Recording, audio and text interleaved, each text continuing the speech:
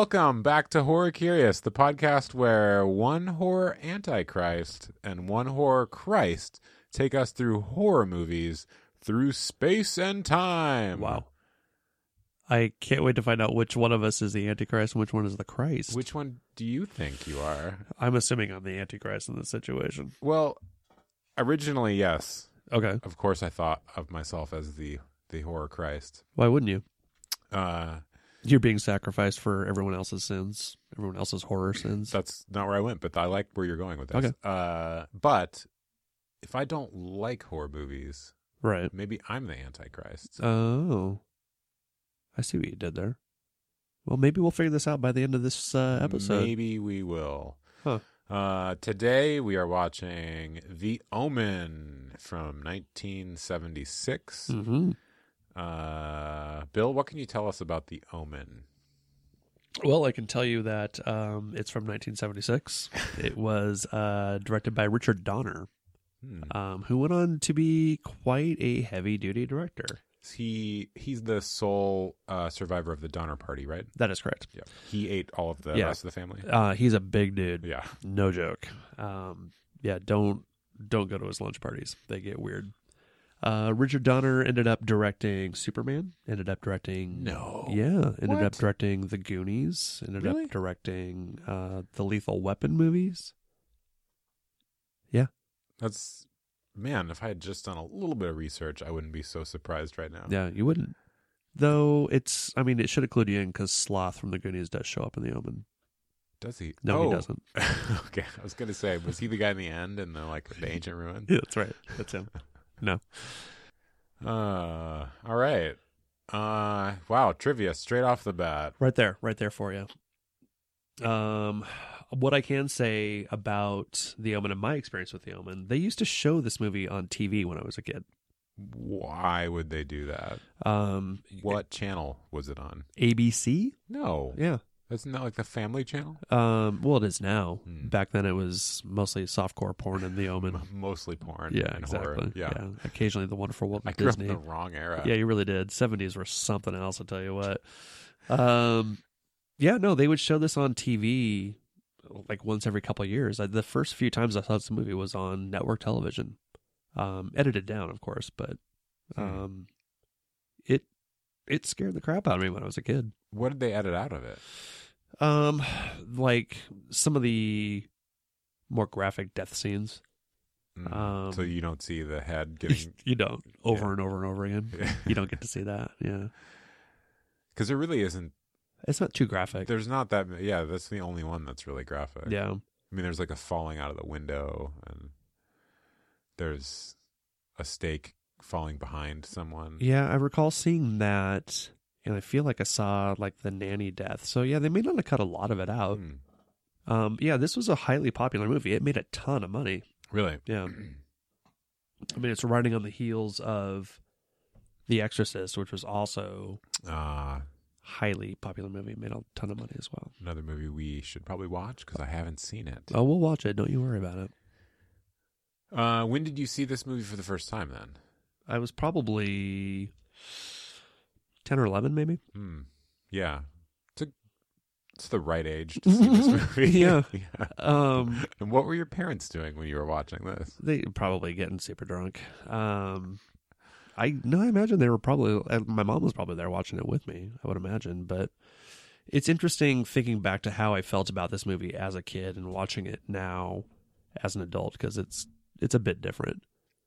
But we'll get into it as we go through the movie. But how about, do you want me to hit you with a synopsis? You want to do the synopsis this time? Sure, why not? Hit it up. Did you have one at the ready? I just had the Google synopsis, but go ahead. Give us a synopsis.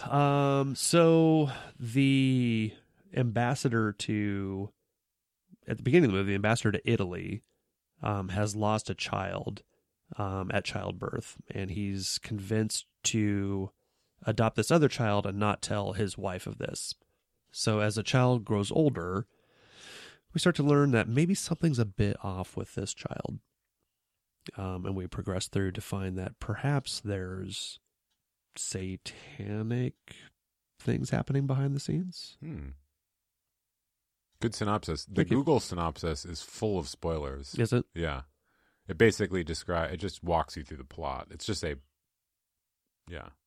plot like a synopsis, literally a synopsis. Yeah. Yeah. All right. What were your first impressions? You hadn't seen this before. Yeah, I had never seen it. I think I had heard of it. I had to have heard of it, but I had never seen it. It sounded scary. Yeah. Did you know the name Damien going into this? Yeah, Okay. I think I knew. Like the only thoughts in my head were The Omen and Damien, and I want to say the dogs. I remember, but I could be thinking of another. Isn't there another horror movie where there's like a dog? Like, There's Cujo. Yeah. Is that what you're thinking of? Probably what I was thinking. Maybe, of. yeah. Were these dogs not Cujo? Those weren't Cujo. Okay. No. All the Cujos. They didn't show up in this All right. movie. Then forget the dogs. Okay. The only thing in my head was The Omen and Damien. Okay. It sounded scary. Yeah. Wasn't sure I was going to like it. Okay. But at the very least, it would be disguised under the 70s veneer. So I thought I had that little...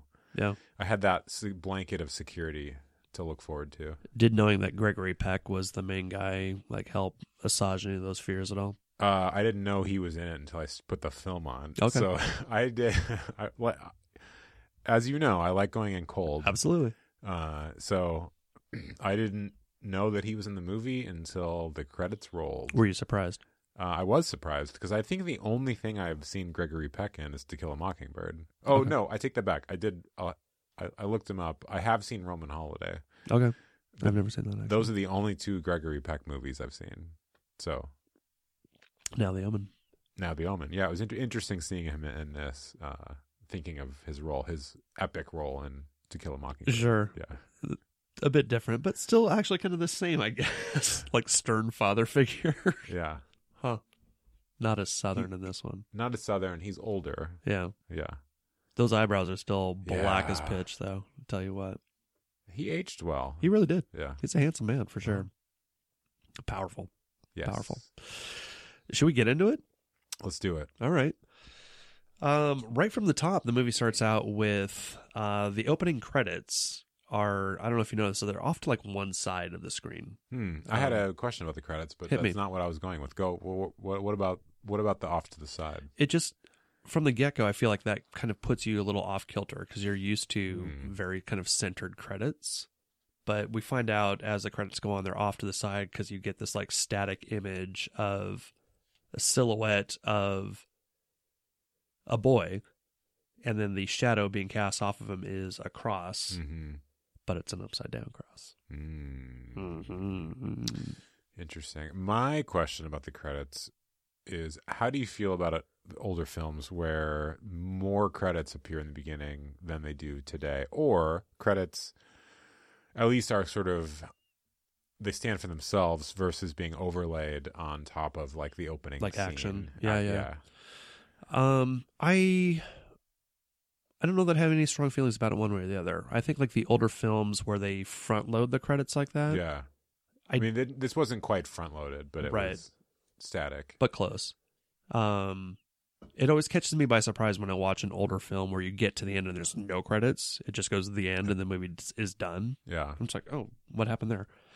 I don't feel like these that really kind of front load those credits, I don't feel it's any longer than most opening credit sequences in movies now, particularly if you look at the ones that have the 25 production logos that happen before the credits actually start. So yeah, I wasn't thrown by that so much. Okay. No. We opened to Gregory Peck in the back of a car speeding through the streets of Rome. Not the credits, but the titles on the screen let us know that it's June 6th, 6 a.m. 666, Nikki. I see what they did there. Yep, you see what they did there. Uh-huh. We hear voiceover almost as if Gregory Peck is kind of going through this in his mind, that his wife had given birth and the child had died in childbirth. So he gets to the hospital and he's talking to a priest who recommends that there's a child in the same hospital whose mother died during childbirth. And what they can do is he can adopt the child it would be a great situation for everybody involved, apparently. And Gregory Peck talks about how his wife had really wanted their own child, and the priest suggests, well, don't tell her. Yeah, I was going to ask you, did the priest just say your wife need never know? Yeah, that's what he said. I'm sorry. I'm pretty sure she's going to know. No, don't be sorry. I think she's going to know that this isn't the kid. Well, they play it off to the point where she doesn't know. I mean, no, she doesn't know. Yeah. But wouldn't she know? There's a connection a mother has with their child. Right. That is, you can't explain. She would know. I can explain it. Okay, let's. I can't. I was just kidding. Okay. Sorry. I had nowhere to go with that. I shouldn't have thrown it out there. That took me by surprise. It's surprising. Yes, I agree that a mother would probably know that it's not her child, but that a priest would suggest to do this seemed a bit... Well, one of the reasoning he threw out was like, he has a resemblance to you, right? Like something about the way the kid looks. It looks like an infant, right? I don't think you can tell looks when my son was born. Your son looked exactly like you from day one. Yeah. Okay. I think with this infant, it's all in the eyebrows. That's what the resemblance is. That's true. The infant does have the giant Gregory Peck eyebrows. Exactly. Yeah.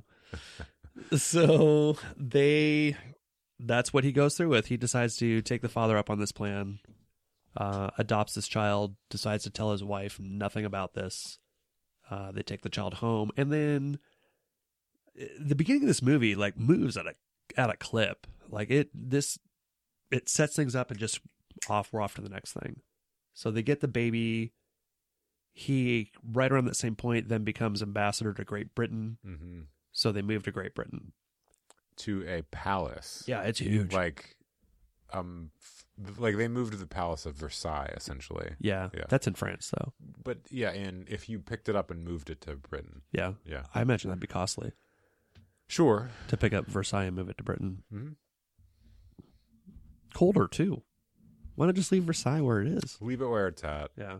Buy a palace in Britain, which is what they did. Apparently they did. Or they're renting it at the very least. Yeah. I wonder if he, as an ambassador, pays rent. Maybe it's just a place that they put ambassadors in.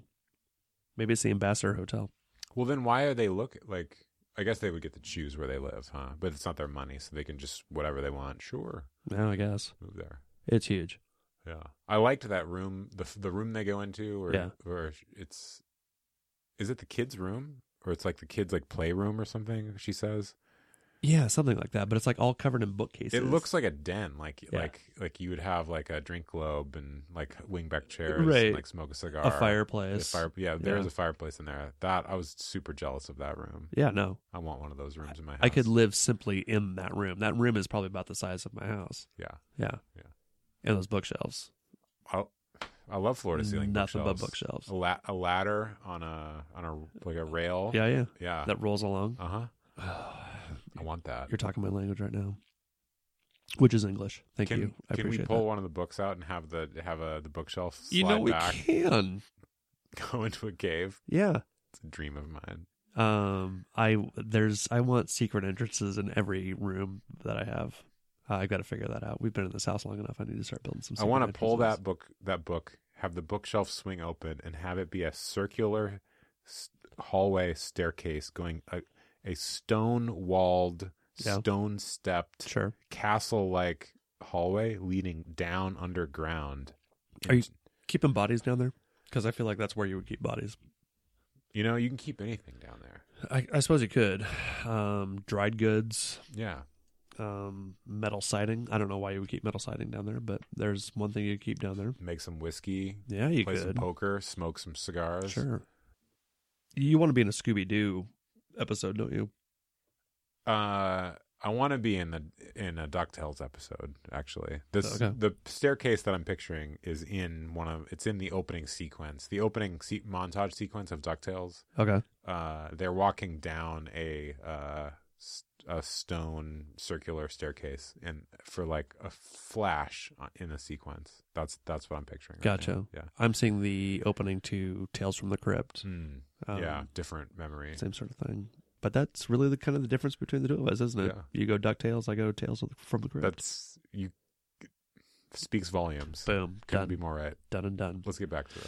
Let's do it. So we go through a photo montage of Damien, the child, as he gets a little bit older, and we flash into his 5th birthday. Before we go there, Yeah. There's a scene of that in that montage. There's a scene of them walking through like the grounds, Yes. and the Is wife pulling a fake dog.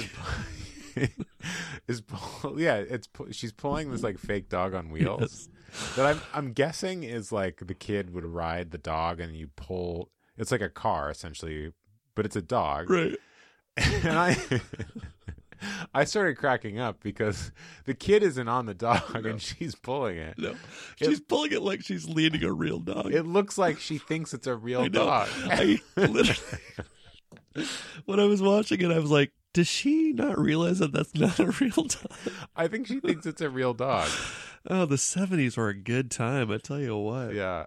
I don't remember that toy. I grew up in the 80s, but as a wee lad, early 80s. Sure. So there was a lot of 70s carryover, but I don't remember that thing at all. I did grow up in the 70s. I also don't remember that, so that may have just been for the rich ambassador types. I don't know. Or she thought it was a dog. Or she thought it was a real dog. I think she thought it was a dog. Well, we've already established that she can't tell that her child's not her child. Yeah. So maybe the fact that she's pulling a fake dog, it might make sense. Yeah, it all adds up. Wow. Yeah, that was hilarious. So we get to the 5th birthday party. It opens up with they're singing Happy Birthday, which one I was a bit surprised. You don't see people singing Happy Birthday in movies that much because back in the day you had to pay rights to use the song Happy Birthday. Really? Yep. To who? To the 2 women who wrote the song. No. Yeah, I swear to you. Wait, somebody wrote the Happy Birthday song? They did. And they were litigious. I don't know how litigious they were, but yeah, no, I'm telling you a truthity. Wow. Also, you get to hear Gregory Peck really belting out Happy Birthday. And It seems something's wrong with that. what is there? Yeah. I thought to myself, I'd pay good money to watch Gregory Peck front like an indie band of like maybe even doing like Johnny Cash covers. It sounded to me like bad ADR. Like it wasn't, his voice wasn't moving with his mouth, and it was louder than everyone else. That's quite possible. Yeah. Yeah. It jumped out to me. It stands odd. out for sure. It definitely it stood out. Yep. The birthday party's going along, and at some point, the mom takes Damien away from the nanny that they have, and she kind of gives this look of disappointment that she's taking the child away from the nanny. And then she looks over and has like this like forced conversation with a dog. Mm-hmm. Like she sees this Rottweiler on the trail near her, and it the way it's shot, it looks like they're kind of looking at each other, and they might be having some kind of telepathic They're speaking conversation. through their eyeballs. Yes. So she kind of wanders away. Also, throughout this birthday party scene, there's the guy who's the photographer that's going to show up through the rest of this movie. Mm-hmm. I like him. Yeah, David Warner, he plays like every bad guy throughout the 70s and 80s. And if you want an English bad guy, he's playing that guy. He's a good guy in this. He is a good guy in this, yeah. But he still has that face. And I don't know, maybe it's just because I'm so used to seeing him. I've never in seen him bad parts. before. Really? So, yeah.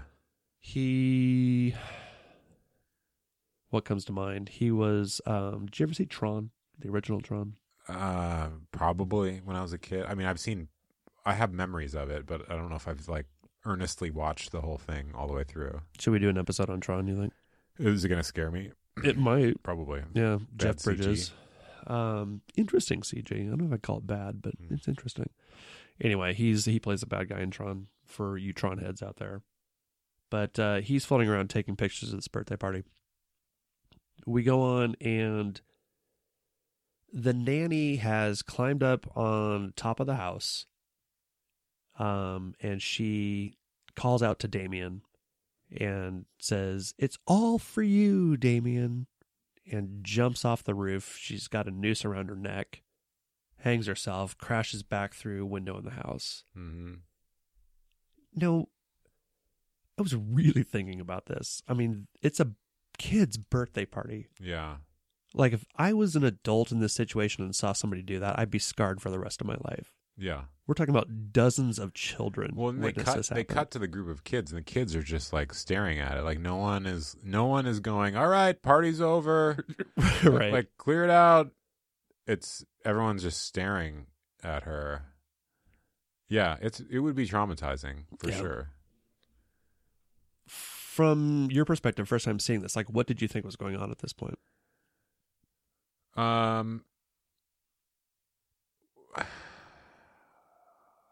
Well, I think just through cultural lore, I knew of the essential arc of the movie. And so I assumed that the kid was somehow causing her to do this. Okay. Yeah. So you think like Damien was the one that kind of pushed this to happen? I don't know. I mean, did the dog tell her to do it? Honestly, I think the dog may have told her to do it. As weird as that sounds, it's like this Son of Sam situation, but I think the dog told her to do it. What? The dogs show up throughout the movie. That dog and there's more dogs. There's dogs all over the movie. Yeah, these beautiful Rottweilers. Beautiful dogs. They are, what are they? They're apostles. They're disciples of Satan. They're messengers of Satan. I always assumed that the dog was some sort of guardian. Is that because the nanny says it's a guard dog? Maybe that's where I'm getting it. But that's an interesting point that they're apostles. I don't know. Maybe they're messengers of the Antichrist, and they told her to do it. Maybe. See, I got the impression that she saw the dog. The dog kind of forced her into it in like a Star Wars Force kind of way. Force pushed her off the roof. Right. Changed her mind, like kind of Jedi mind tricked her into. These aren't the droids. Yeah, this isn't the birthday party you want to be at. Because they being this cabal of Satanists or whatever, like needed to get this other nanny into the situation. Mm-hmm. They needed to do away with this initial nanny. Yeah. Regardless, this nanny, this wasn't her doing this. She was being possessed to do this. Right. Yeah. It's shocking to open the movie. Well, it's not opening, but we're still like in the first few minutes of this movie. At the birthday party, did you see the track roller coaster? Yeah. That looked fun. It did look fun. Yeah. You want to build one in your yard, don't you? I kind of want that. See it in your eyes. My son's too old at this point, but that would have been perfect. Also, probably super dangerous. Like if a kid's hand is on that track when that thing's going down. You're going to crush fingers for sure. Yeah, your fingers getting chopped off. Yeah, a nanny hanging themselves is not going to be your worst problem at this. But party. those 70s toys were fantastic. Yeah, like all metal, super dangerous. Yeah, just tons of fun. Life threatening as all get out. Yeah. 70s were a hot time, man. Hot time. And 80s. And the 80s as well. 90s, everything turned plastic. Safe. Man. Toy guns turned orange. Diet Pepsi. Yeah. I don't even know what that means. They had Diet Pepsi back then, didn't they? They had Tab in the 70s. Caffeine-free Diet Pepsi? No, probably. Yeah, like in the bronze can. Yeah, the bronze. Yeah. There you go. Gold, maybe. Yeah, sure. Yeah, nobody wants to be third place when it comes to Diet Pepsi. Yeah, don't make it bronze. Yeah, I'm sorry. Sorry about that. It's DP. Gold. Diet Pepsi and I are close. I call them DP. So, are you a Pepsi or Coke person? Neither. I don't really drink soda. But did you drink soda at one point? When I was a kid, yes, and I don't think I cared one way or the other if it was Coke or Pepsi. If I were to go, if I'm on a road trip, I got to stop by a gas station and I want a little pick me up. Talk to me. What do you got? Road trip, soda. I'm going to go probably a cherry Coke. That's good. If they have it, I might go vanilla Coke. Today. Regular or diet? Regular. Full on, full sugar. I can't stand the taste of fake sugar. I can't stand it. Yeah. I would go Diet Coke or Diet Cherry Coke. Okay. What about Diet Vanilla Coke? Would you go that far? Sure, I'll do that. Yeah, Would you go Diet Vanilla Cherry Coke? sure. Give it to me. Okay. Would you take one of those oil funnels and just like, would you beer bong a diet? No? I got to Too far? drive a car. I'm gonna throw up. A little bit. It just proves your stamina, your ability to drive under adverse conditions. Mm-hmm. There used to be this beverage. It was kind of like one of those, like, those Sobe Yeah. drinks. Yeah. It was kind of like one of those, but I can't remember what it was called. It's totally off the market now because it's for false advertisement. But if you read the side of the bottle, it said it did all of these things, like increased libido, like something about stamina, improved, like Drinkable Viagra? it said it improved like mental like function. There were free radical scavengers in it. Yeah. There was like nanobites in it. Yeah. It was would cure you of amazing. night blindness. And every time we would drive back from college, from Pullman to Seattle, we would stop at the store and get them for the drive. What did it taste like? It just tasted like a sugary, fruity drink.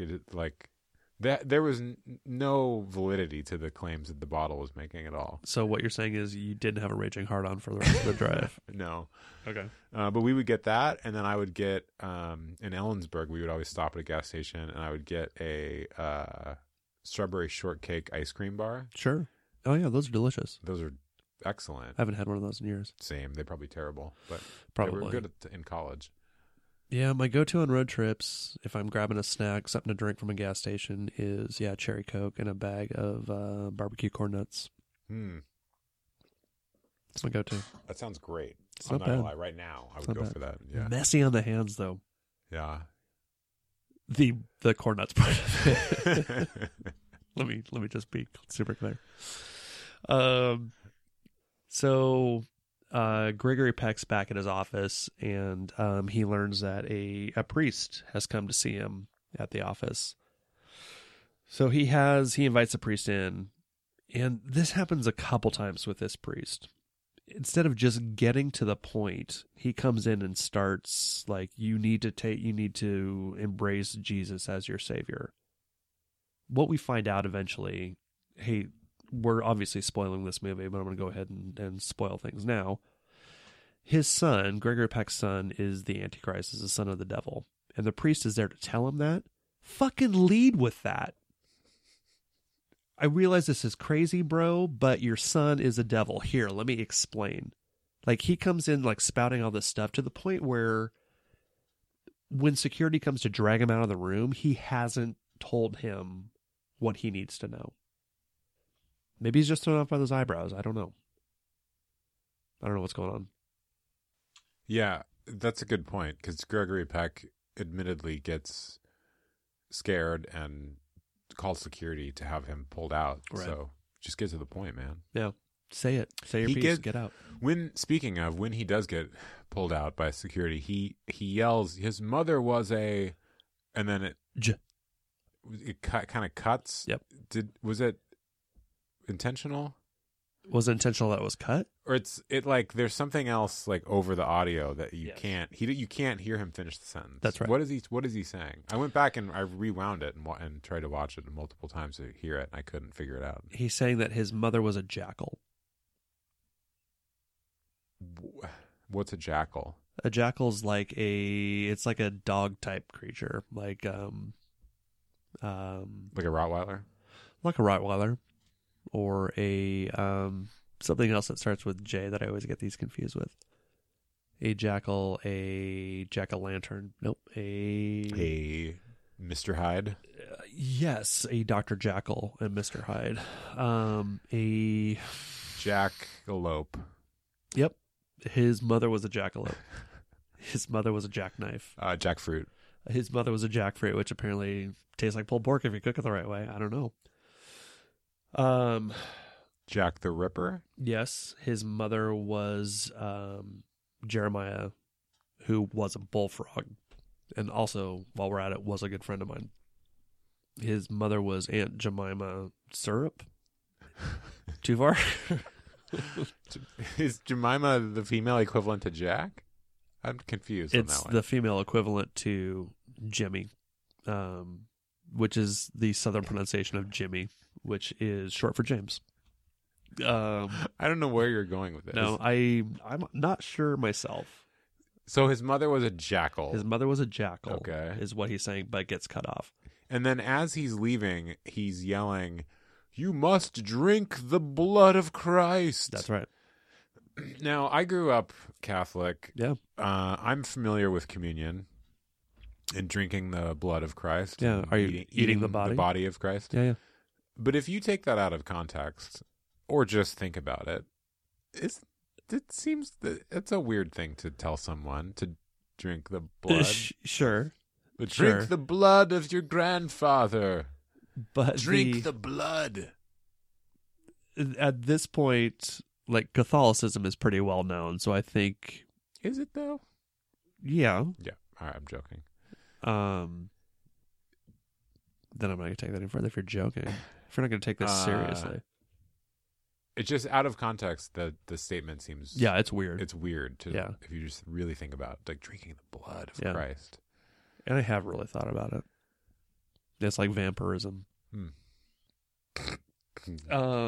So as the father being the priest, as he's leaving the office, the photographer that was at the birthday party is outside the office, and for some reason decides to take a picture of the priest. Yeah. Which I'm like, why does he want to take a picture of the priest? It's convenient for the plot. I'm going to say it right now. When I was watching this movie last, it brought up more questions that I never had thought about when I watched this movie prior. Like what? This is number one. Why is the photographer taking a picture of this priest? Just Does he know just for that shits the and priest giggles? was talking to Gregory Peck? I don't know why he would. They're in a big building.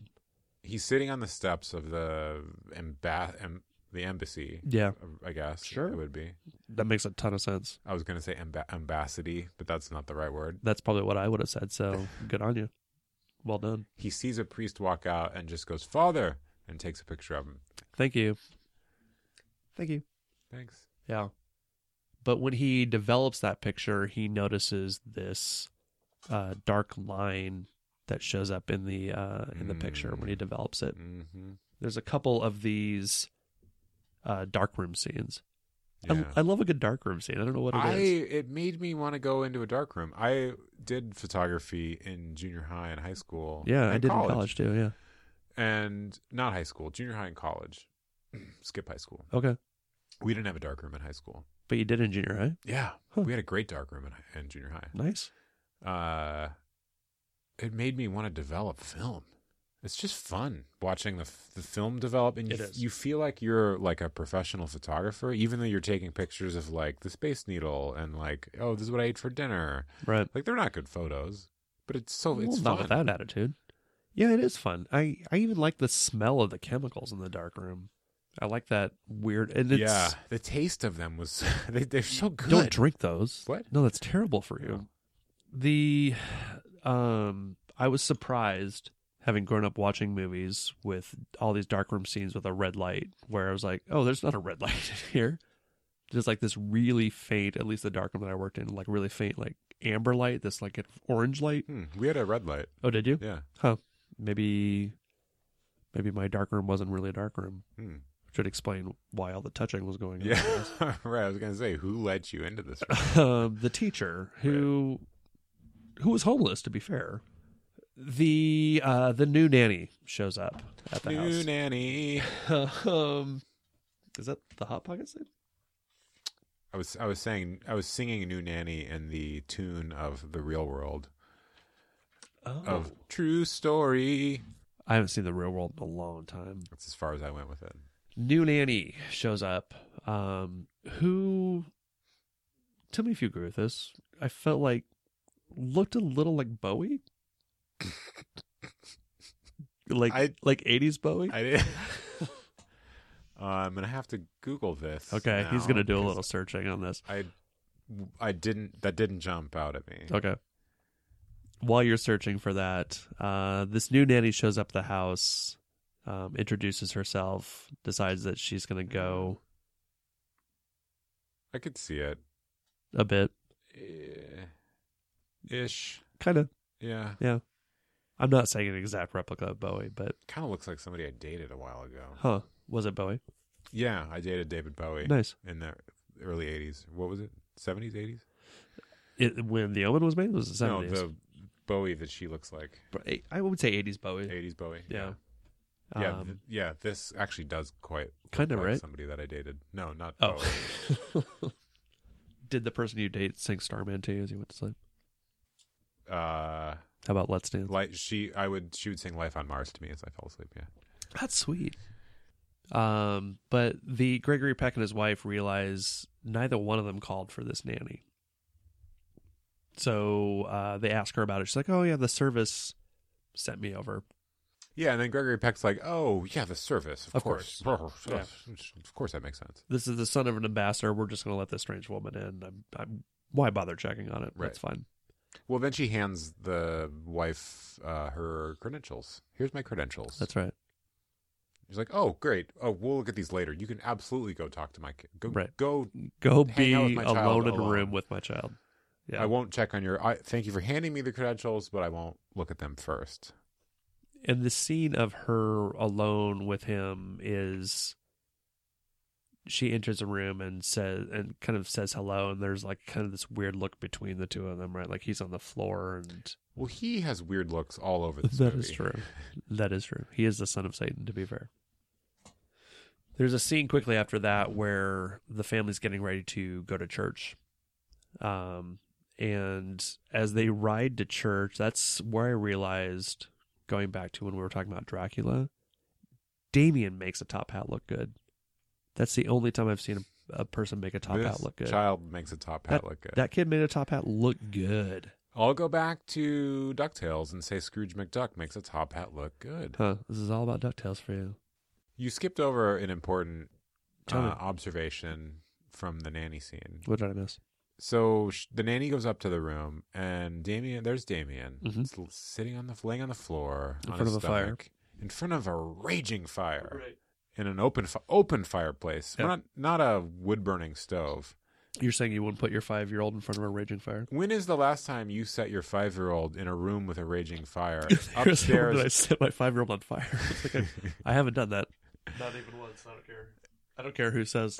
In a room that is so far away from where you were in the living room. It's upstairs, down the hall, Right. just alone with a fire. Again, I'm going to have to say the 70s were a weird time. Was this so that's my question. Is this a time and place thing? Is this a 70s? This is what you did. Yeah. Kid probably started the fire. We don't know. Nobody knows. Is that what that Billy Joel song is about? Or are these parents recklessly It's good. ignorant about parenting? I think it's more just that kind of rich entitlement of we're not here to watch our kid on a 24-hour basis. We have people for that. He's off doing his thing. And when you're like in an English manor, I have to imagine it's freezing in that place. So like sitting next to a fire makes sense. As unsafe as it is. See, the kid sitting next to the fire makes sense. As the parent, Yeah. would you leave him a 5-year-old alone in a room with a raging open fire? I would not. Okay. But I also don't have servants all over my house taking care of shit for me. Are there servants in this house? Yeah. Okay. Oh, so we're led to believe that someone was watching the kid. I don't know that anybody was watching the kid, but there's servants moving around the house, so maybe they check on him from time to time. I don't know. Am I too uptight with my parenting? Should I let this kind of stuff go on? You should probably set a fire in your living room, yeah. Yeah. Okay. I don't even have a fireplace. Yeah, I'll just exactly. light a fire. Exactly. Put it around on the couch. Yeah. Yeah, let your kid roll around. It's a great idea. Yeah, I think so. Works. But yeah, no, they're heading to church. He's wearing a top hat. As they get closer to the church, he doesn't really start freaking out at first, but Well, like he sees the cross. Yes. And then is like, ooh, I don't know if I want to get close to this and thing. that chanting music comes in at that point too. Yeah. What did you think about the music in this movie? I'm glad you brought it up. Thank you. One of my notes. That's one of my only issues with the film Really? is the jarring music. It's super loud in the mix. It's loud in the mix, Yeah. and it's abrasive. Like the choice of music, it's either the chanting or like fast violin, like sharp violin notes. Yeah. And they're using these musical cues, these jarring musical cues, to make you scared. And For the scares. it's effective. Yeah. What did you say? They're using it for the scares. For the scares. Yeah. And it's effective. It definitely makes you tense. Yeah. But I would prefer the film to not have to cue me musically to be tense. Like, I gotcha. just let the story develop. A little bit of music's great. You need the music. Yeah. But it feels like a crutch in this. As far as that music goes, though, I like that despite how loud it is, I like that kind of Latin chanting music. There's something that seems sinister about it. Mm-hmm. I agree with you. I think the movie relies on that music like a crutch quite often. Even when maybe you don't need to be scared. There's a scene, like the second darkroom scene, where he's like looking at the priest under like a magnifying glass. Yeah. And I honestly couldn't figure out what he saw. Like why you should be scared at seeing this scene. The music was cueing me to be scared. Yeah. He obviously saw something with the magnifying glass, but I didn't see it. And I rewound it and watched it again, and was like, what did he see? I couldn't find it, and I'm like, I guess I'll just be scared because the music told me to be. But you're a very obedient viewer. It seemed like they're using it as a crutch. I totally get what you're saying. I agree. So yeah, he starts freaking out as they get closer to the church. He sees the cross, and then by the time they actually get up and pull up to the church, he starts like yanking on his mom's hair and like screaming, like throwing this awful tantrum to the point where she's like bruised in the face after this. Yeah. And like everybody who was standing there waiting to greet them coming out of the car, they're like looking at it with like horrified faces. I like that the guy who's greeting them, like he just like his eyes get really wide and he just like shuts the door. It's like, okay, we don't want any part of this. You know what? Thanks for coming. Yeah. So we're starting to get this idea that something maybe not right with the kid. Oh, I think we know something's not right with the kid. Did you know that from the very beginning? I think I did, yeah. There's in a scene where so we see that Rottweiler again. The nanny's now brought the Rottweiler into the house. Seems like a great idea. When you see stray vicious Rottweilers in the neighborhood, do you just bring them in, like have them sit in front of your 5-year-old's door? I've done it. Really? No. Rottweilers are very sweet dogs, actually. I'm sure, just like Dobermans are very sweet as well. Yeah. They chose a good dog to be like a good kind of forbidding, kind of scary dog, a Rottweiler. It's like a big black dog. I think it really would have been that or a Doberman. Like those would have been the two that I would have chosen. In fact, I had it in my mind, the later scene when they're at the cemetery and they're being attacked by dogs, I had it in my mind that those dogs were Dobermans. But they're not the Rottweilers. We'll get there. Gregory Peck gets a bit upset that the nanny took it upon herself to bring the dog into the house. As he should. For sure. You just brought a stray Rottweiler into the house to guard your 5-year-old. Yeah, without asking permission for that. Uh-huh. Yeah. It's a red flag. It's a bit of a red flag. She says it's to guard him when he's on his trips. To guard the house when he's on his trips. So he goes on a trip at this point, I think, because Mom takes Damien to the zoo. This is the second issue with the nanny. So the first one was she wouldn't get the kid dressed to go to the wedding. That's right. Now she brought a stray Rottweiler into the house to guard the 5-year-old. Why haven't they fired her at this point? Yeah, at this point, aren't you looking for other nannies or firing her immediately? I think maybe they're swayed by how much like Bowie she looks. Right. They think it might actually be David Bowie. She's got star power. That's right. Yeah. Starman, yes. I should say. she Ziggy Stardust. is at this point. That nanny might be working on the Berlin trilogy at this point. So, yeah, I mean, Gregory Peck. Don't disturb a good thing. He's a big fan of Lowe. What are you going to do? Yeah. Big fan. But the trip to the zoo. Now, have you been to a safari park I thought you were going to ask if I've been to that one in particular. I've been to... where you drive through and you see the animals? No, I've been to the San Diego Wild Animal Park, but you take like a tram through that if I remember correctly. So there's a safari park in Virginia by my brother's house. That's fantastic. Is it? It's amazing. Are you saying that like for realsies? For realsies. Because in my head, when you say drive-through safari park in Virginia, I'm... No, it is amazing. Okay. There are thousands of animals in this thing. Like, with very little rules and protection and guards and anything. You buy buckets of pellet food that you can feed the animals. Yeah. And the animals... In my head, it's just buckets of raw meat when you first brought this up. No, it's like pellet food.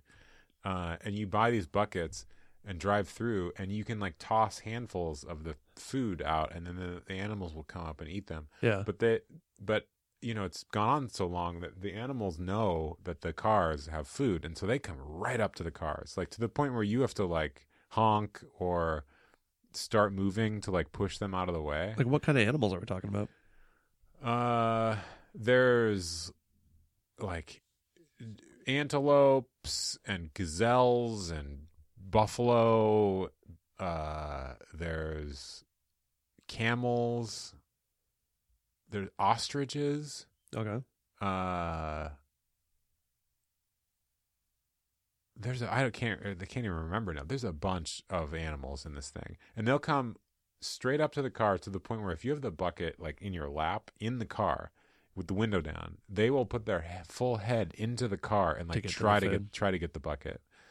But nothing that's like going to like we're not dealing with like bears or lions or something like that. No, bears or lions, but camels will rip your hand off. Who told you that? Wait, did a camel tell you that? There are camels in this fenced-in area. And did Joe Camel tell you that? There's big signs. The first time I went there were big signs that said, "Don't feed the camels." Like, do not feed the camels. And there's all these like broken buckets in front of the camel pen.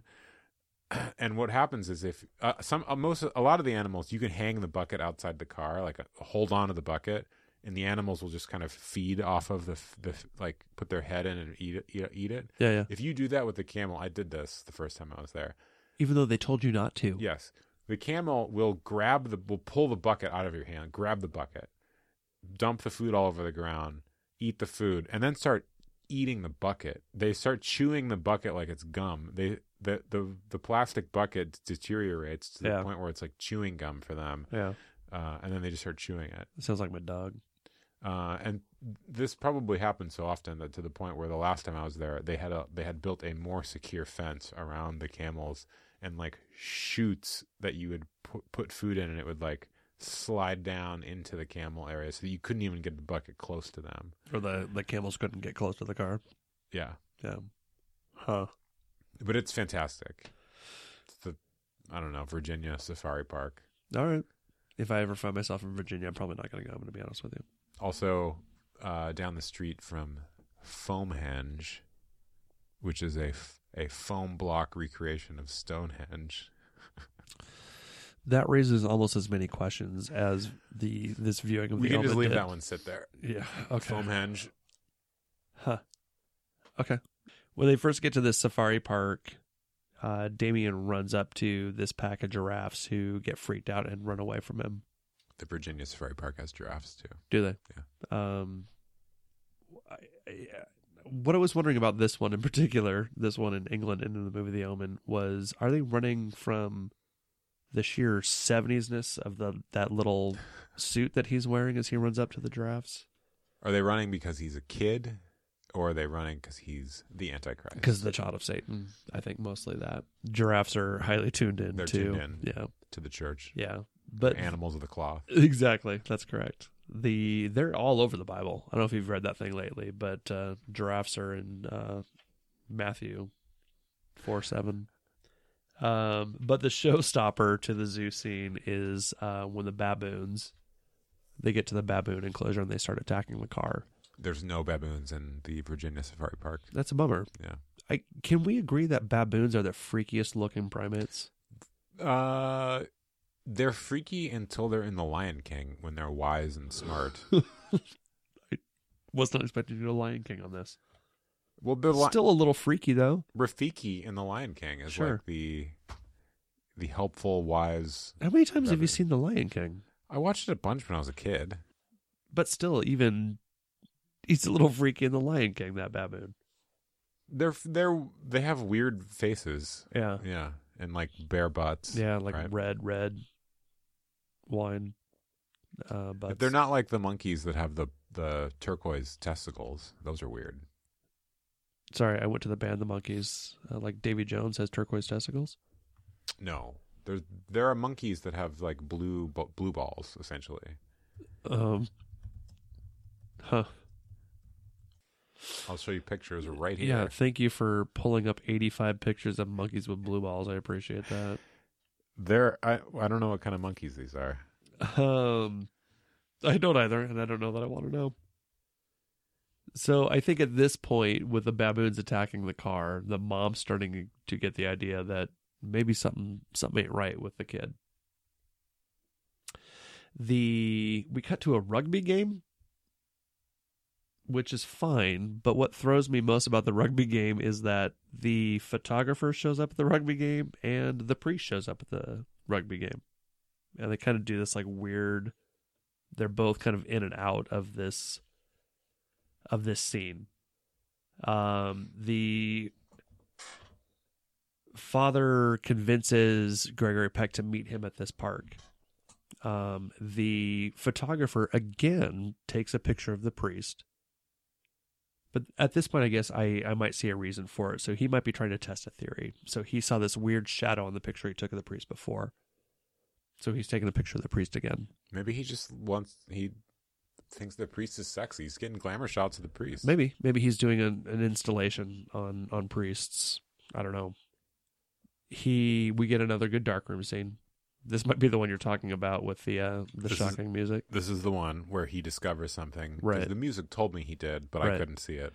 It's that shadow that he saw in the original picture is now more pronounced, Okay. and it's touching the priest. Got it. I didn't see it in the original picture, and I didn't see it in this one. There you go. So yes, he saw that shadow behind the priest in the picture he took originally. Now he's seeing it more pronounced in the new picture. So Gregory Peck goes to this park to meet up with the father, the priest, who again buries the lead in this whole situation. Like he starts reciting this poem that's apparently from the Bible, which it is not.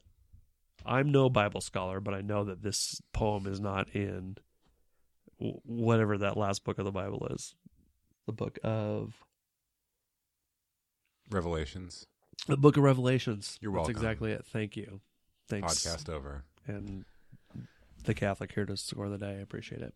But the kind of he tells him this poem, and he tells him to go to the city of Mageddon and to see Buchanan. Mm-hmm. Mageddon. Just rolls off the tongue. Buchanan. Mm-hmm. He says that the son of the devil will kill his unborn child, will kill his wife, and then will kill him. Yep. That's proclamation for sure. For sure. He doesn't quite connect the dots necessarily. He doesn't say that his son is the son of the devil.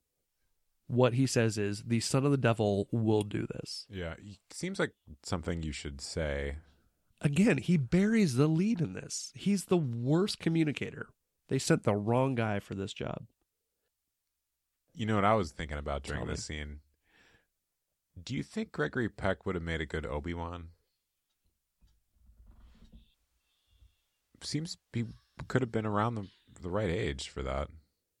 I think if Qui-Gon would have gone longer, I could see like I could see Gregory Peck playing an older Qui-Gon. Gregory Peck going, I don't ever remember owning a droid. I'm Gregory Peck. That's his catchphrase. That's I'm the only Gregory Peck. It's the only way my Gregory Peck impersonation works is if I say that, because I don't know how to do Gregory Peck. If Obi-Wan's saying happy birthday over and over again, yeah, I could see it.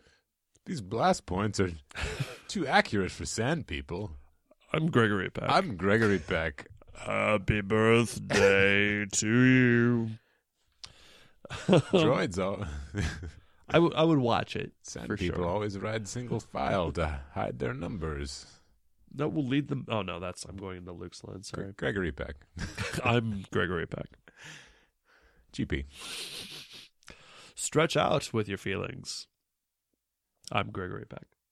I think he would have made a good Obi-Wan. I wonder if he was up for the role. I don't know. It would have been right after this. Yeah. I imagine Lucas wanted somebody English, Mm. but Gregory Peck's got that kind of He has that. English vibe. Yeah, he just has that like air of kind of royal. I don't know. Royalness, like Maybe- royal. Maybe pain I'm in just the ass. thinking about the house that they're living in. Crown Royal. He's got that air of just reeking of whiskey and fine cigars. So the priest, as Gregory Peck, I'm Gregory Peck. Yes. As he is leaving, the priest goes, "I'll see you in hell." Another Star Wars line. In Why? Christian hell. Why would the priest be going to hell? He's a priest. Wouldn't he be going to heaven? Why does he say, "I'll see you in hell"? Because he has, I think he's trying to absolve his sins because he's been part of setting this plan up to bring Damien into this world. That's why he knows the information. Hold your horses. Okay. They're back. He set. Here, He was part of the plan to set it up. Hey, let me grab this horse. Do we know this at this point? Did I miss something? No. But when we go later in the movie, when we go to visit the other father who had advised on the adoption to begin with at the beginning of the movie, we learn that they're mother, father, the Chinese dentist. Yes, thank you. Actually, I think he says something about it, if I remember correctly, and I may not remember correctly. I think he mentions that he has guilt for his part in this. Huh? I don't remember that. But again, be clearer in describing what needs to happen here. You're going the roundabout way to provide this information. But they leave this meeting and he walks into the windstorm of the century. Yeah.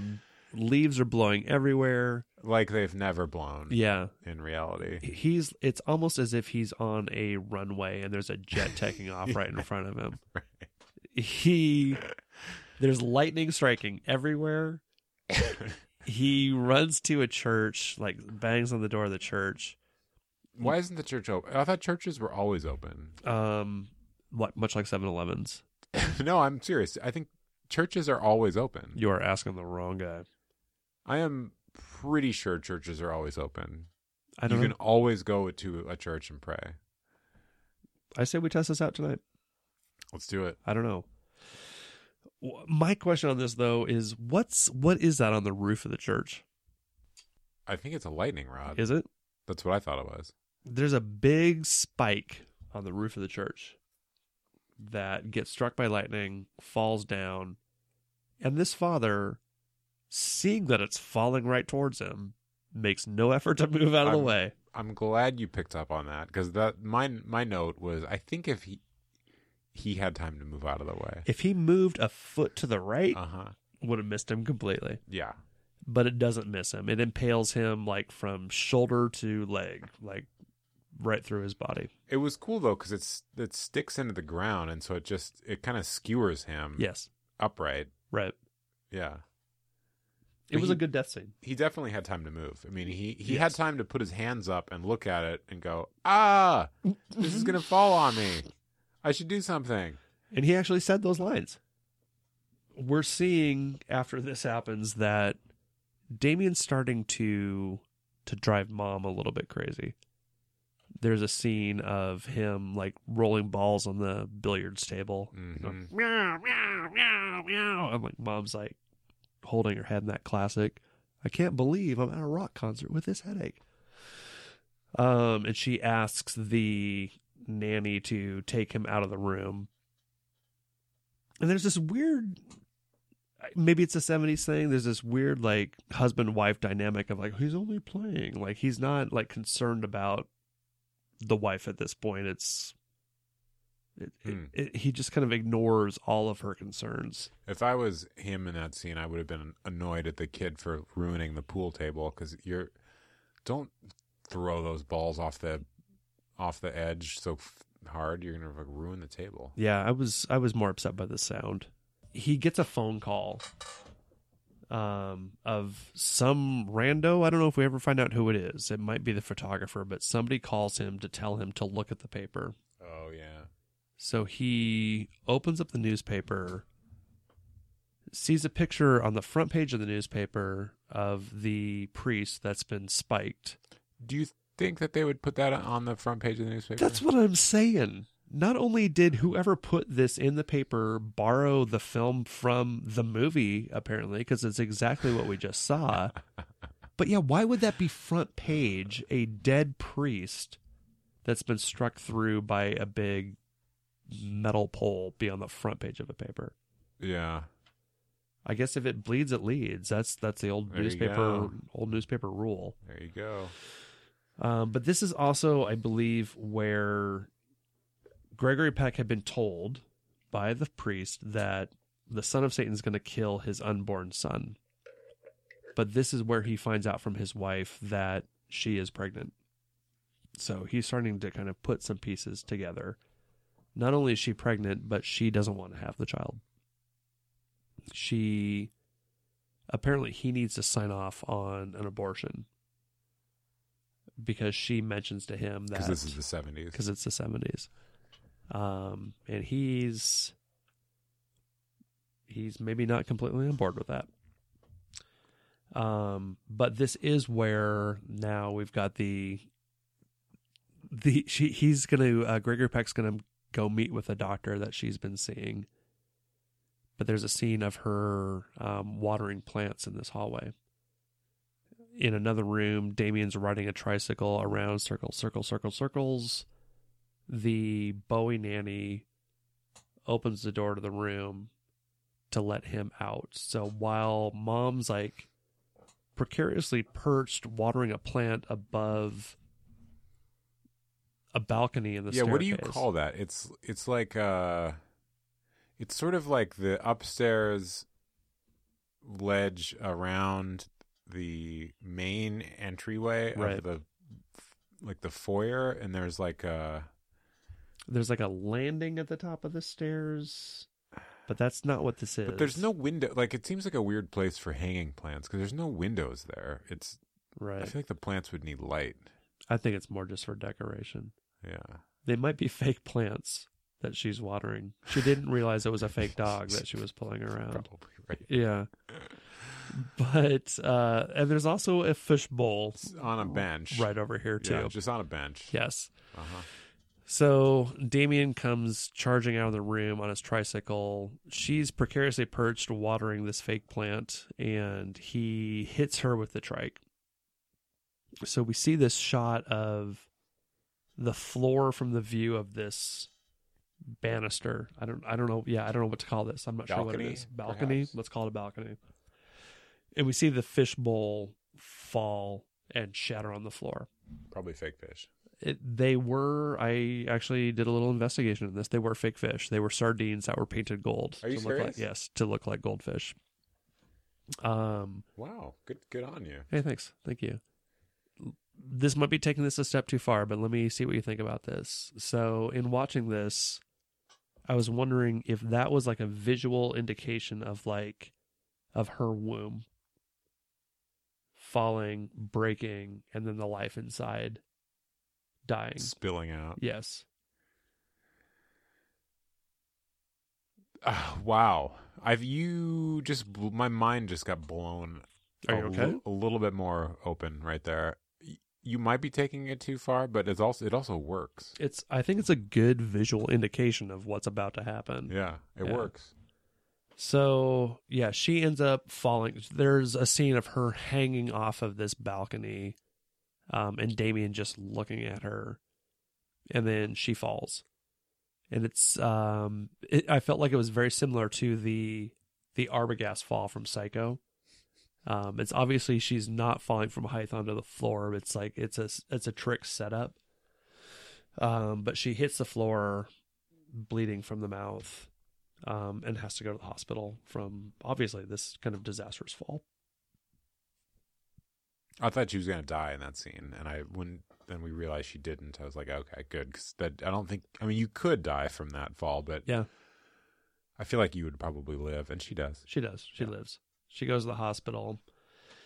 When Gregory Peck comes home from the hospital to go see Damien, he goes into his room, and the dog that he had told Bowie Nanny to get rid of is now in the room. So the dog's getting closer and closer to Damien, and it freaks him out. But it's around this point that the photographer calls Gregory Peck. They've had some kind of minor interactions. When the photographer was at the embassy, Gregory Peck accidentally ran into him and broke his camera. And he offers to pay for the camera, and the photographer says, "Let's just say you owe me." So this might be the kind of call, "Hey, I'm putting in that call because you owe me." Why? Here's one of the questions that came up in watching this. Why does this guy's camera have the power to capture what it's capturing?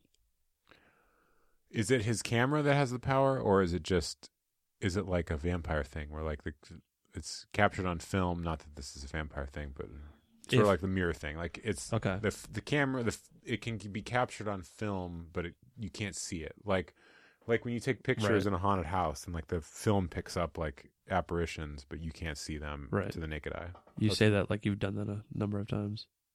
No, but I'm familiar with the concept. Okay. Yeah. Okay. So if anybody had taken a picture of the father, that's what I thought. That would have showed up. Okay. All right. I can buy that. I'll take that. I don't know. Like, again, though, I don't know why that works, but it does. It sets up some good tension for the next few scenes. So the photographer calls and starts spilling the beans about the father who had been spiked and who had tried to meet up with Gregory Peck. We learn from the investigation that the photographer had done that this priest had a birthmark on his inner thigh that said 666.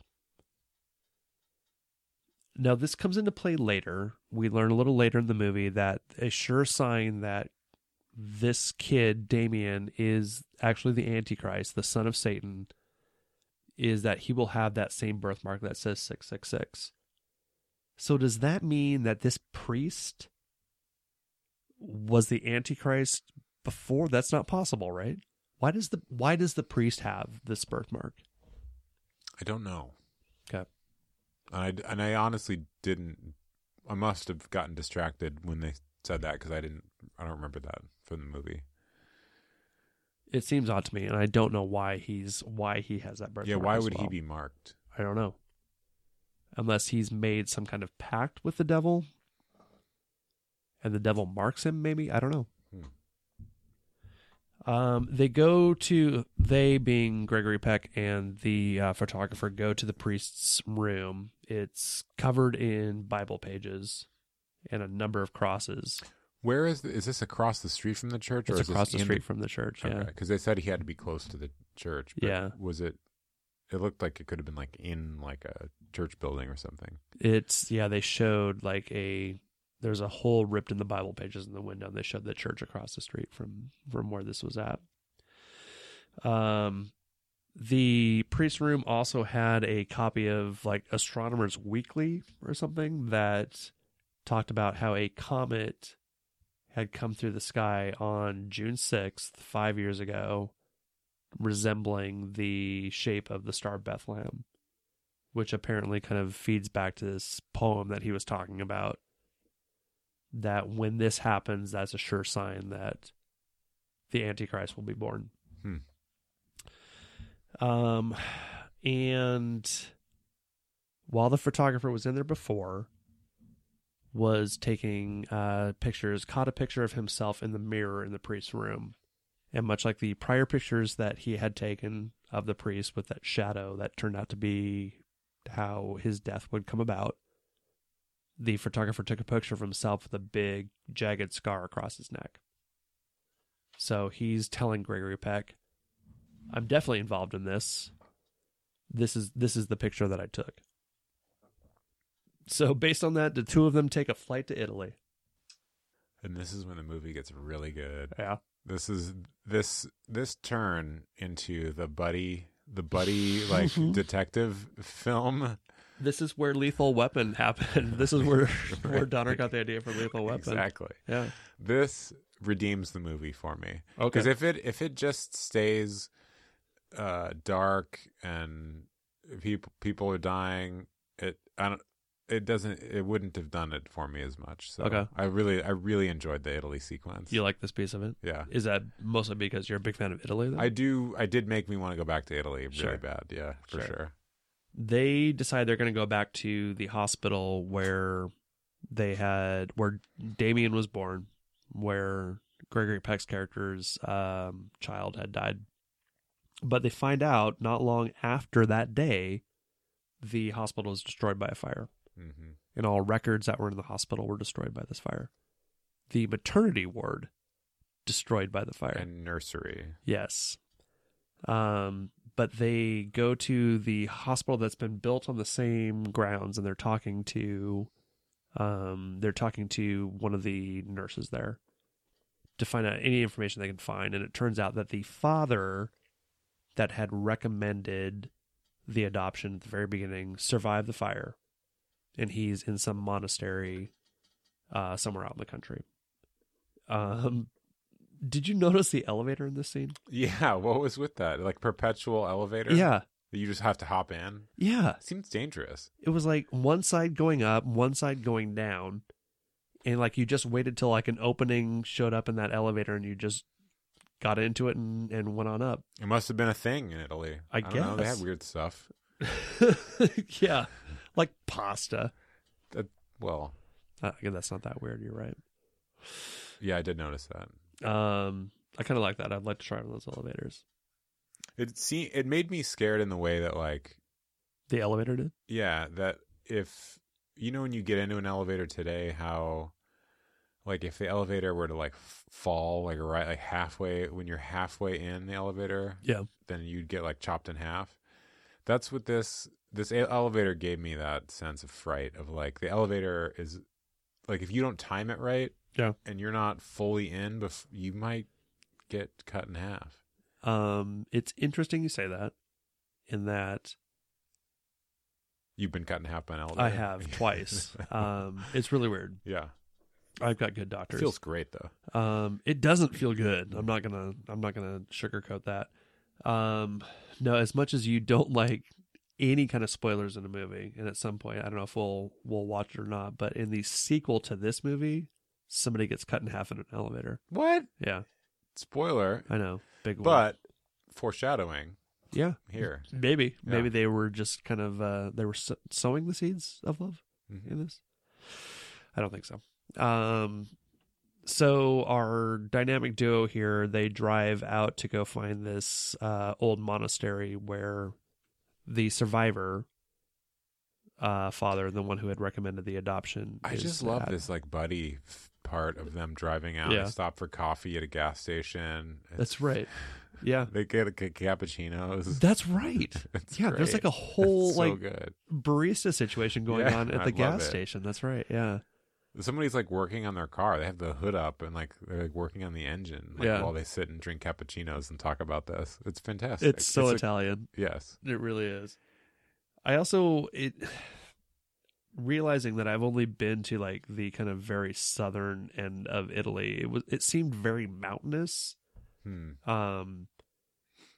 I don't know, maybe you can go not far out of Rome and you're kind of in kind of cold mountainish area. But I was like, I realize far north, you're up near the Alps, the Italian Alps, but It can get, I mean, it's cold. In the winter, it's cold, like all over. yeah, So, that's true. But yeah, they find their way to this old monastery, and they're talking to a younger priest who knows they're going to show these two to the priest that survived the fire. But they're learning on a little bit about what 666 means.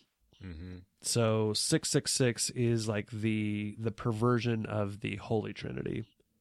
So 666 meaning the devil, the Antichrist, and the false prophet. The perversion of the Father, Son, and Holy Spirit. Marking what that 666 meant on that father's birthmark. Birthmark's going to come back into play. They find the father who survived the fire, and he's messed up. Like half of his face is all burned. One of his eyes is all white and burned out, I guess. Well, then he can barely kind of write. So I'm guessing like half of his body kind of got burned. Yeah. Deformed. Yeah. So the chicken fried father manages to write out directions to a cemetery where the guys find the graves of Damien's mother and Gregory Peck's dead child, and they're right next to each other. The graves are right next to each other. Did he die? Did the son die the same night that the fire? He didn't know about the fire until just now. It had to happen like days later then. Yep. Okay. Yeah. They were just buried next to each other. Happening right next to each other.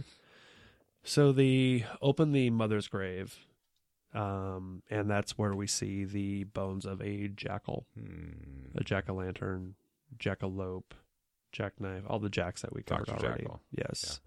Yeah. Jack Skellington. Very appropriate in this case. Good one. Which freaks them out. As it should. For sure. You're seeing animal bones in the grave of what should have been the mother of this child. So then Gregory Peck opens the... Okay, now I have a question. Okay. So did the jackal walk into the hospital and go like, hey, I need to give birth. Like, can you help me out? Yeah, and said it just like that, I think. How does that happen? I don't think the jackal was probably in the hospital. Was it a woman and then as she gave birth turned into a jackal? No, I don't think so. But now you're raising an even bigger question for me: is why the fuck did they bury the jackal? Bigger question: why did they deliver a child from a jackal? Because they're purposely trying to bring the Antichrist into the world. Oh, that's why. Okay. So the father, the church and the church-driven hospital was all part of this plan. I don't know that the whole hospital was in on it, but the father who ended up burned and advised on that adoption was. Why is the church trying to bring the Antichrist into the world? I don't think the church is. I think it's like a splinter group of the church. A splinter cell. Yes, exactly. Why they want to, I don't know. They lost faith. They were offered some sort of power to bring this about. I'm not sure. That doesn't ever become clear. But then the priest who gets impaled by the lightning rod, right? He seems like he's trying to stop it, right? But he was part of it, and now he's trying to turn it around. He was part of it, we know, because he's got that 666 birthmark. Yeah, if you really stop and start to try to break this apart, it starts raising a lot of questions. Mm-hmm. Yeah, which I didn't notice when I watched this as a kid. I just kind of accepted it. Sure, why would you? Because it's sheer entertainment is why. So, yeah, Gregory Peck opens up his child's grave, and we learn that his infant was murdered. We see like a big hole in the skull. Yeah. Meaning that this was then planned, that they killed the child purposefully so that he would adopt Damien. And part of the poem that the father reads before talks about, and this is a discussion they have over cappuccino when the car is being worked on, that the poem, they start kind of breaking it down a little bit. And there's a line in it about how the Antichrist will will rise from the sea. And like biblical scholars have already kind of pointed out that this means politics. And they just kind of glaze over that real quick. And I'm just like, oh yeah, okay. No, obviously that's the case. But whatever. So they found the perfect patsy to raise the Antichrist, apparently. I guess. Yeah. So after they've disrupted these graves, the dogs come. Mm-hmm. So this whole pack of Rottweilers show up at the cemetery and start circling them and attacking. They get out, not necessarily unscathed. Like Gregory Peck, like impales his arm on one of the spikes on the cemetery gate. That whole dog sequence was tense. Just like vicious dogs trying to bite you is not comfortable to watch. No. And I was also thinking, how do you train a dog to act mean and bite, but not like take it all the way? So with the close-ups of like the dogs that were, when you just saw like the heads, they were puppets. Really? Yep. And apparently, again, in the little bit of research I did on this, the main dog in the house, they had a lot of trouble having him seem imposing because he just wanted to play and lick with all the characters in the movie. So, yeah, I don't know how you train a dog to attack, but for those close-ups where you might actually get bit by a dog, they're puppets. Interesting. Yeah. Okay. So the Gregory Peck's putting pieces together. He's gotten a lot of these pieces now, and he's starting to realize that, oh shit, this is not good.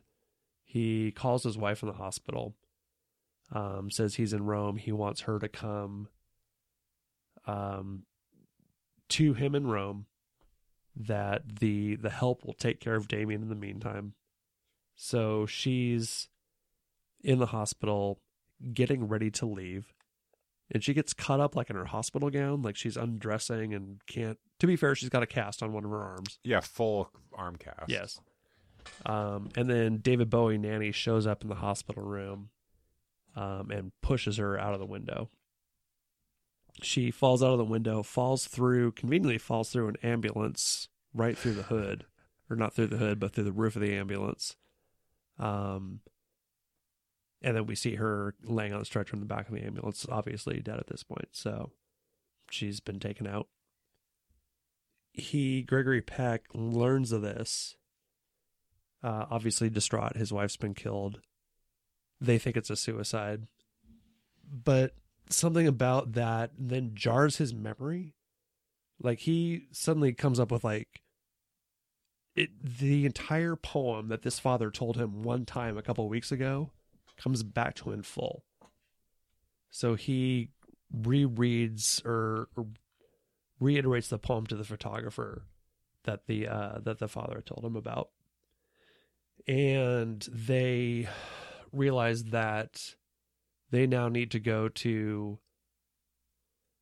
Megiddo to see what's his name? Bucharest. That's kind of what I kept going for. Budapest. That's not it though. Buchanegen. They need to go to Megiddo. Megiddo to see Buchanegen. Buchanegen. Where is Megiddo? Megiddo is near Jerusalem. Okay. According to the movie. And it's named after Armageddon. That's where the name comes from. So they travel to Israel. They get to Megiddo. They meet Buchanegen, who's at this excavation site, like this archaeological site. And he gives Gregory Peck, well, he first pushes the photographer out of the room, like lets him know that this is for the Gregory Peck character and nobody else's ears. It presents him with these 9 daggers, tells him that he needs to kill the child by stabbing him with these daggers and in a certain way, like a certain shape, to not only kill the child, but then to kill the spirit of the child, I think he says. Essentially. So another question, why is Buchanegen hanging out here if he knows this whole thing's going on, why isn't he trying to find the Gregory Peck character to tell him this? Why is he waiting for him to come to It's him? a great question. Why anything? It'd be a shorter movie, I guess. Who is this person? He's, How does he know? He's the Indiana Jones of Yeah. of Satanists. I don't know. He knew the priest because when they first meet, he asks if the priest has died. So he knew the father that ended up getting spiked. Yeah, I didn't know who this guy was, why he knew, how he knew how to kill it, why Yeah. he had the daggers. None of that made any sense to me. Yeah.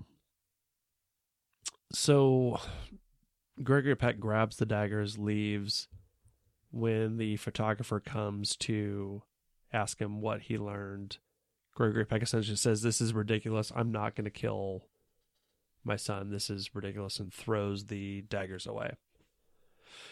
To which the photographer goes to chase after the daggers, and this is when somebody gets out of a truck that's hauling sheets of plate glass, and they hit the emergency brake on their way out.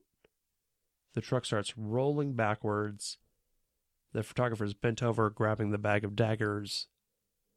The truck hits something, which causes the sheets of glass to fly off the back of the truck, just as the photographer stands up and decapitates the photographer. Mm-hmm.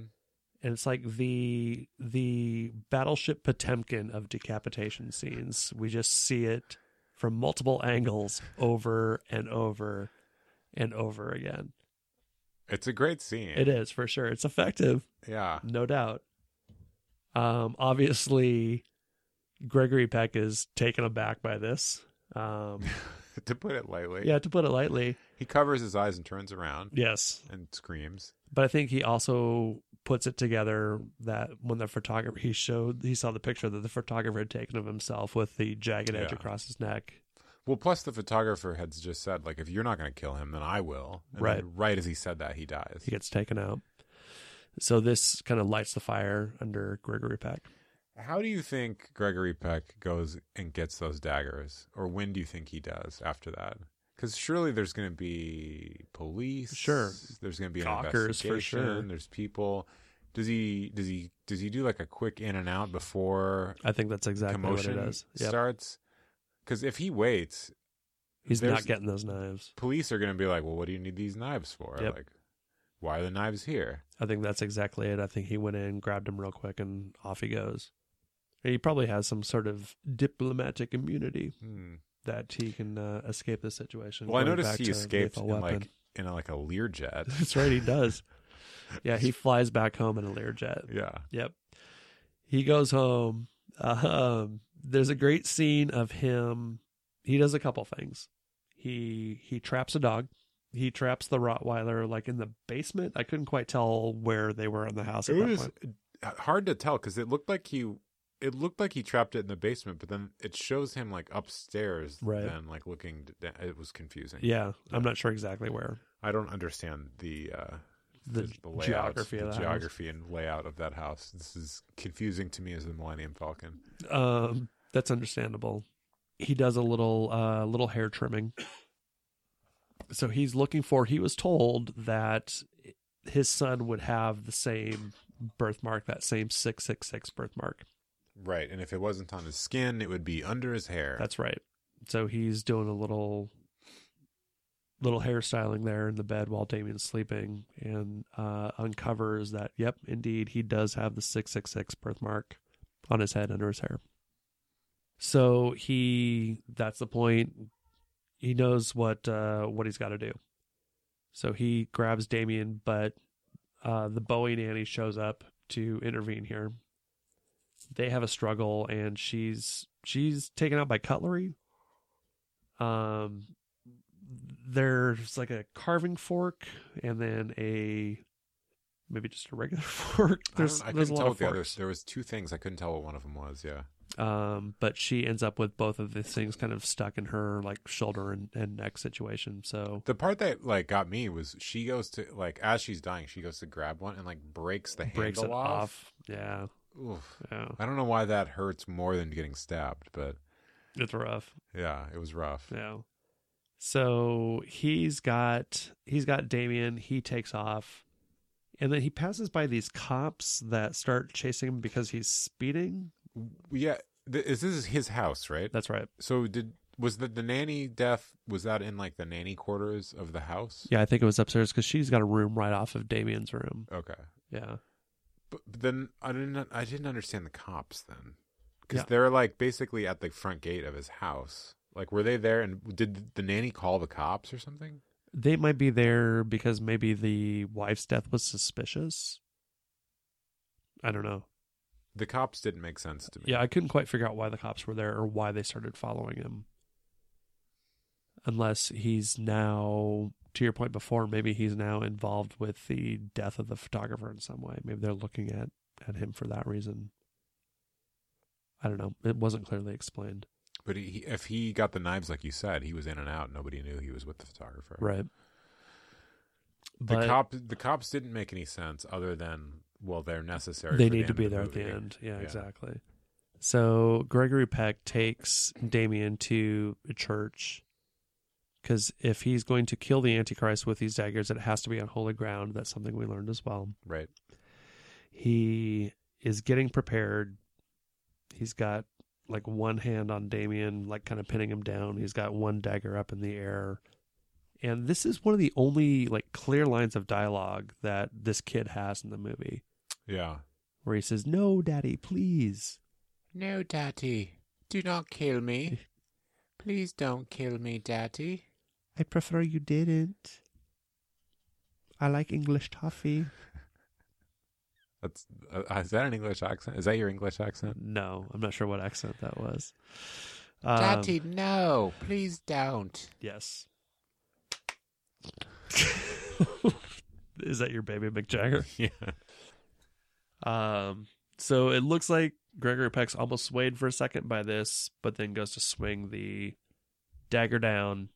Dagger Down is the name of my Dagger down. EP. And the cops have busted into the church, guns ablazing.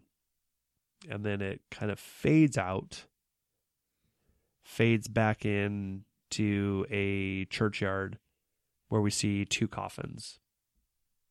Let me ask you this. Mm-hmm. At this point, were you thinking those two coffins were Gregory Peck and the kid? No, I thought it was Gregory Peck and his wife. Okay. Yeah. It didn't fool me. It didn't surprise you at all? No, it didn't surprise me. I didn't know the ending, but it didn't surprise me one bit. I knew for a fact that kid was still alive. Yep. So, because the cops bust into the church and there's like, they're telling him to put the dagger down or they'll shoot, and then the cop shoots, and it's too convenient. yeah, it's a good, I don't know if good, but it's a classic Maybe twisteroo ending, perhaps. Maybe I've seen so many twists now that like it. That's what you expect. I just expected it. Yeah. Yeah. At the time, I bet it was like a shocker to audiences. Possibly. Yeah. Yeah. So we find out the two coffins there are Gregory Peck and his wife. They show who turns out to be the president of the United States. Yeah. Why does the president adopt Damien? There was a brief line earlier in the movie where Gregory Peck's talking about he met with an old friend, but they didn't have a lot to talk about. His wife says, "Since when do old college roommates not have a lot to talk about?" And he says, "Since he's become the president of the United States." So they go back a long ways, apparently. But yes, the president of the United States now holding on to Damien's hand. And the movie ends with Damien facing directly into the camera and giving a little smile. A really creepy smile. Yeah. Yeah. I thought, I guess the twist that got me was they do the whole like 21 gun salute thing with military folding up the flag. Yeah. I thought that they were going to hand the flag to the kid, Damien. and that was going to be the reveal Yeah. instead of the way that I think that would have been. I mean, I'm biased because I just thought of this, but No, I thought the same thing. I thought that would have that's what they were going to do, and I think it would have been a more effective reveal. Yeah. But yeah, that's how it ends. Nick, what were your initial thoughts on the movie? Pre-final thoughts. Pre-final thoughts. Right, we talked initial thoughts already. I enjoyed it. I think right when it ended, I thought that was good. My only major beef with it was the jarring musical cues that I think they relied on a little too heavily. Yeah. I could have used a different sound mix. Sure. This maybe could do with some remastering. Perhaps. Okay. And rescoring. Yeah. I think they just relied on that too much. So, Okay. yeah.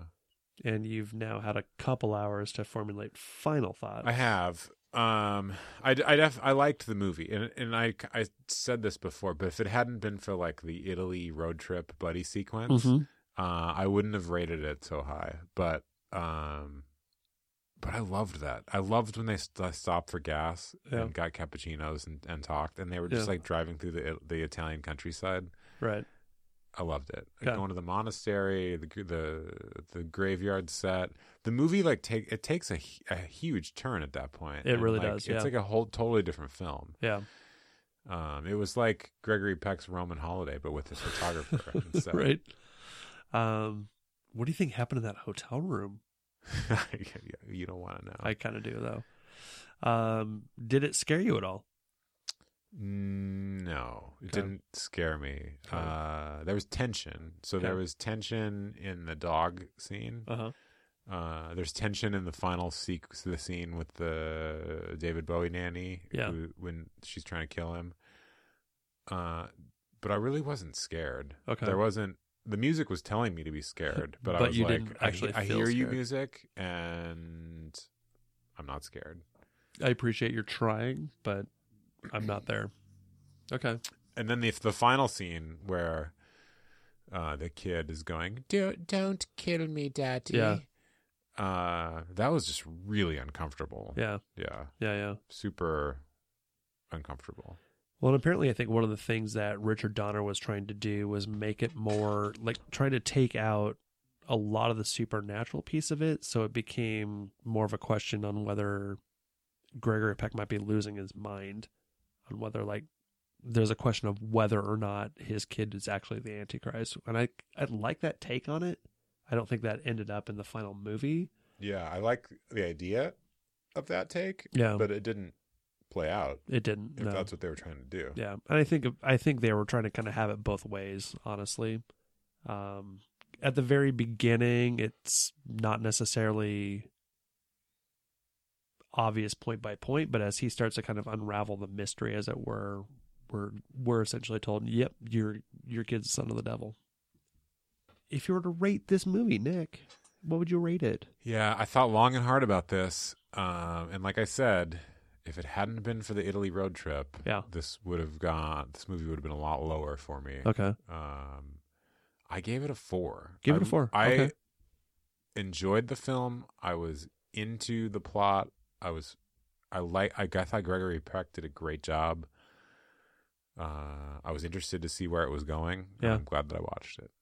Interesting. Okay. 4 6s. You gave the movie 4 6s? I'm not going to give it 4 6s. I think I might give this movie. I might give it 3 6s. 3. I mostly based on. I remember watching this as a kid, and this movie freaked me out when I was a kid. The few times that I saw it, and then watching it this time, I wasn't.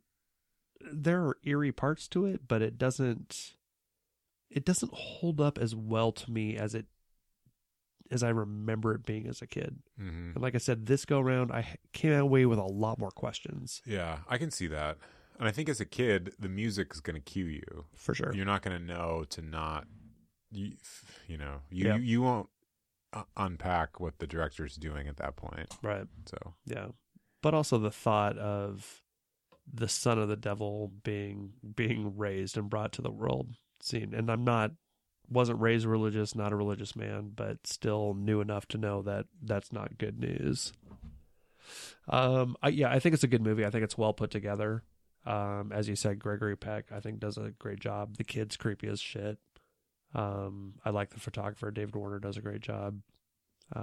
It just doesn't hold up to me as well as I remember it from childhood, which isn't the film's fault necessarily, but hey, that's how I feel about it. Hey, we're reviewing it now, not then. So Exactly right. So 3 6s. I'm giving The Omen. Do you want to call out again? This was a listener suggestion. Thank you, Peter. Peter was fairly certain that this one was really going to get to you. Really? Why? Why, Peter? He's not here to answer It's that dated. question. It is relying on musical cues. Yeah, I don't see how this was going to get to me. Okay. All right. I dare you to find a movie to get to me. I'm going to find one. Maybe even the next one, Nick. Oh no, what are we watching next? Here's what we're going to do. We're going to stick around in the 70s for a little bit. Okay, not going to get to me. You don't think so? Well, let's find out what You it think is. the 70s is going to pull you out of it because you're going to be... It might. It's happened in the past. Let's see what happens. Let's stick around in the 70s. I think it's time we bring some David Cronenberg into this situation. We're going to watch the film Rabid, one of the early David Cronenberg movies from 1977. David Cronenberg went on to do the remake of The Fly. He did Videodrome. He did Scanners. This is one of his earlier films. It says that from 1977. All right. Hey guys, rate, review, subscribe. Thank you for those who have left some reviews on iTunes. We really appreciate it. We appreciate you listening. You can follow us on Twitter at Horror Curious. You can follow us on Instagram, also at Horror Curious. Send us an email, recommend movies. Let us know what we're missing. Peter, I know you'll let us know, but let us know why you think Nick would have been really bothered by this movie. We're at Gmail, horrorcurious@gmail.com. Reach out to us that way if you would like. We'll be back in 2 weeks to talk about Rabid by David Cronenberg. In the meantime, this has been Horror Curious. I am Bill Badgley. I am Nick Kaiser. Thanks for listening, guys. Bye.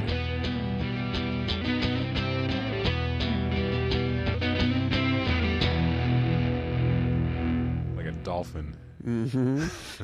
They squeak. That's true. And they eat small fish. Yeah. They jump around to do tricks for many people.